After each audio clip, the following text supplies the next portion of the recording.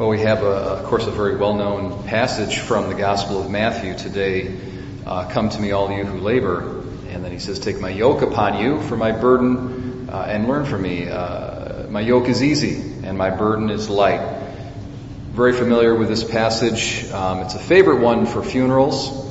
And also, it shows up in the lectionary quite a bit. Probably 2 or 3 times, actually, for Sundays, and then a number of times for the daily homily. We listen to it so much that, you can kind of go through one ear and out the other, like Deacon Greg said this past Sunday. Sometimes when you hear a familiar gospel passage, you just kind of give yourself permission to tune it out. But it's important to always keep it fresh and to listen to it anew. And hopefully what I say here will maybe give us a little new perspective on this. So if you look at this idea of a yoke, it's a metaphor, okay? Probably what would most readily come to mind is oxen, okay? Think of in the ancient Middle East, you've got 2 oxen, and they're yoked up, and then you've got the guy who's behind them, and he's using them to plow the field with the oxen. And so we kind of envision, Jesus, he's maybe the farmer. He's back there, and he's kind of directing the oxen, and he's saying, be one of my oxen for me.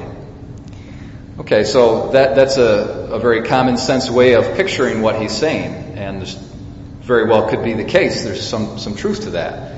But what if instead of Jesus being the one who's actually cracking the whip, he's the second oxen? What if we're one ox, and Jesus is the other ox?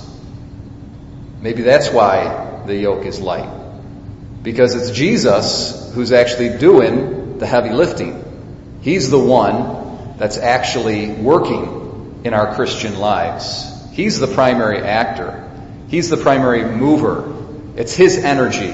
It's His strength that's keeping us afloat. And all we've got to do is kind of like look over and notice, oh, it's okay. I got the big guy next to me. And he's really making this easy and light for me. So when we find burdens in our life, whatever it might be, suffering that we encounter in its various forms, interpersonal relationships that are tough to go through sometimes, family members who might be sick, conflict and strife within the family, hardship at work, whatever it might be. There's these certain burdens that we encounter in life. But what if we're able, through prayer and through an acknowledgement of this beautiful personal relationship that we have with Jesus as His disciples, as Christians, the fact that He's actually the one doing the hard work. And all we've got to do is kind of just do a little bit of work and sort of let Him carry most of the burden. And I think that's a new way of looking at this passage, and it reframes it for us, and it gives us hope. It gives us a relief that it's the power of Christ who's in us, and that we're really just His helpers, and He's the one that's really accomplishing the work and getting it done. St. Paul says in 1 Corinthians, says, we are God's fellow workers. Very interesting Greek word, sunergos, which is someone that's going to work along with you, a co-worker. Okay, it's a good translation. We're God's fellow co-workers. So if we can think of ourselves as God and in Christ being the main worker, we're just His co-workers. We're His sidekick.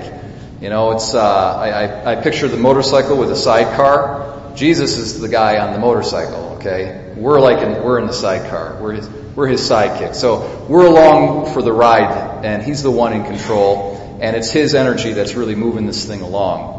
And so that's precisely why I think the yoke that Christ comes to give to us is light.